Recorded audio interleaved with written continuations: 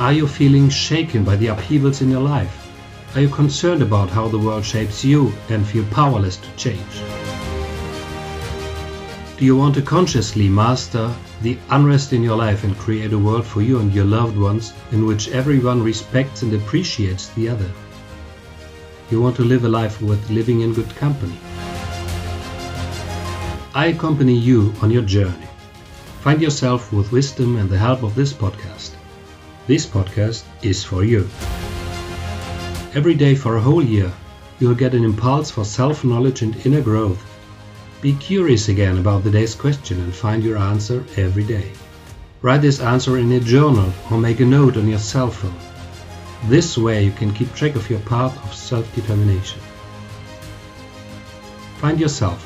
The Questions podcast will make you feel integrated, appreciated and seen.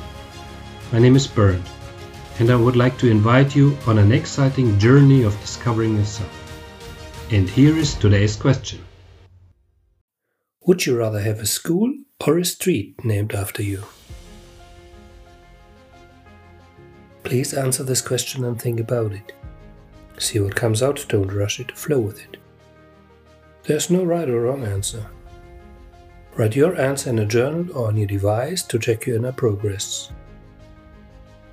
Here's today's question again. Would you rather have a school or a street named after you?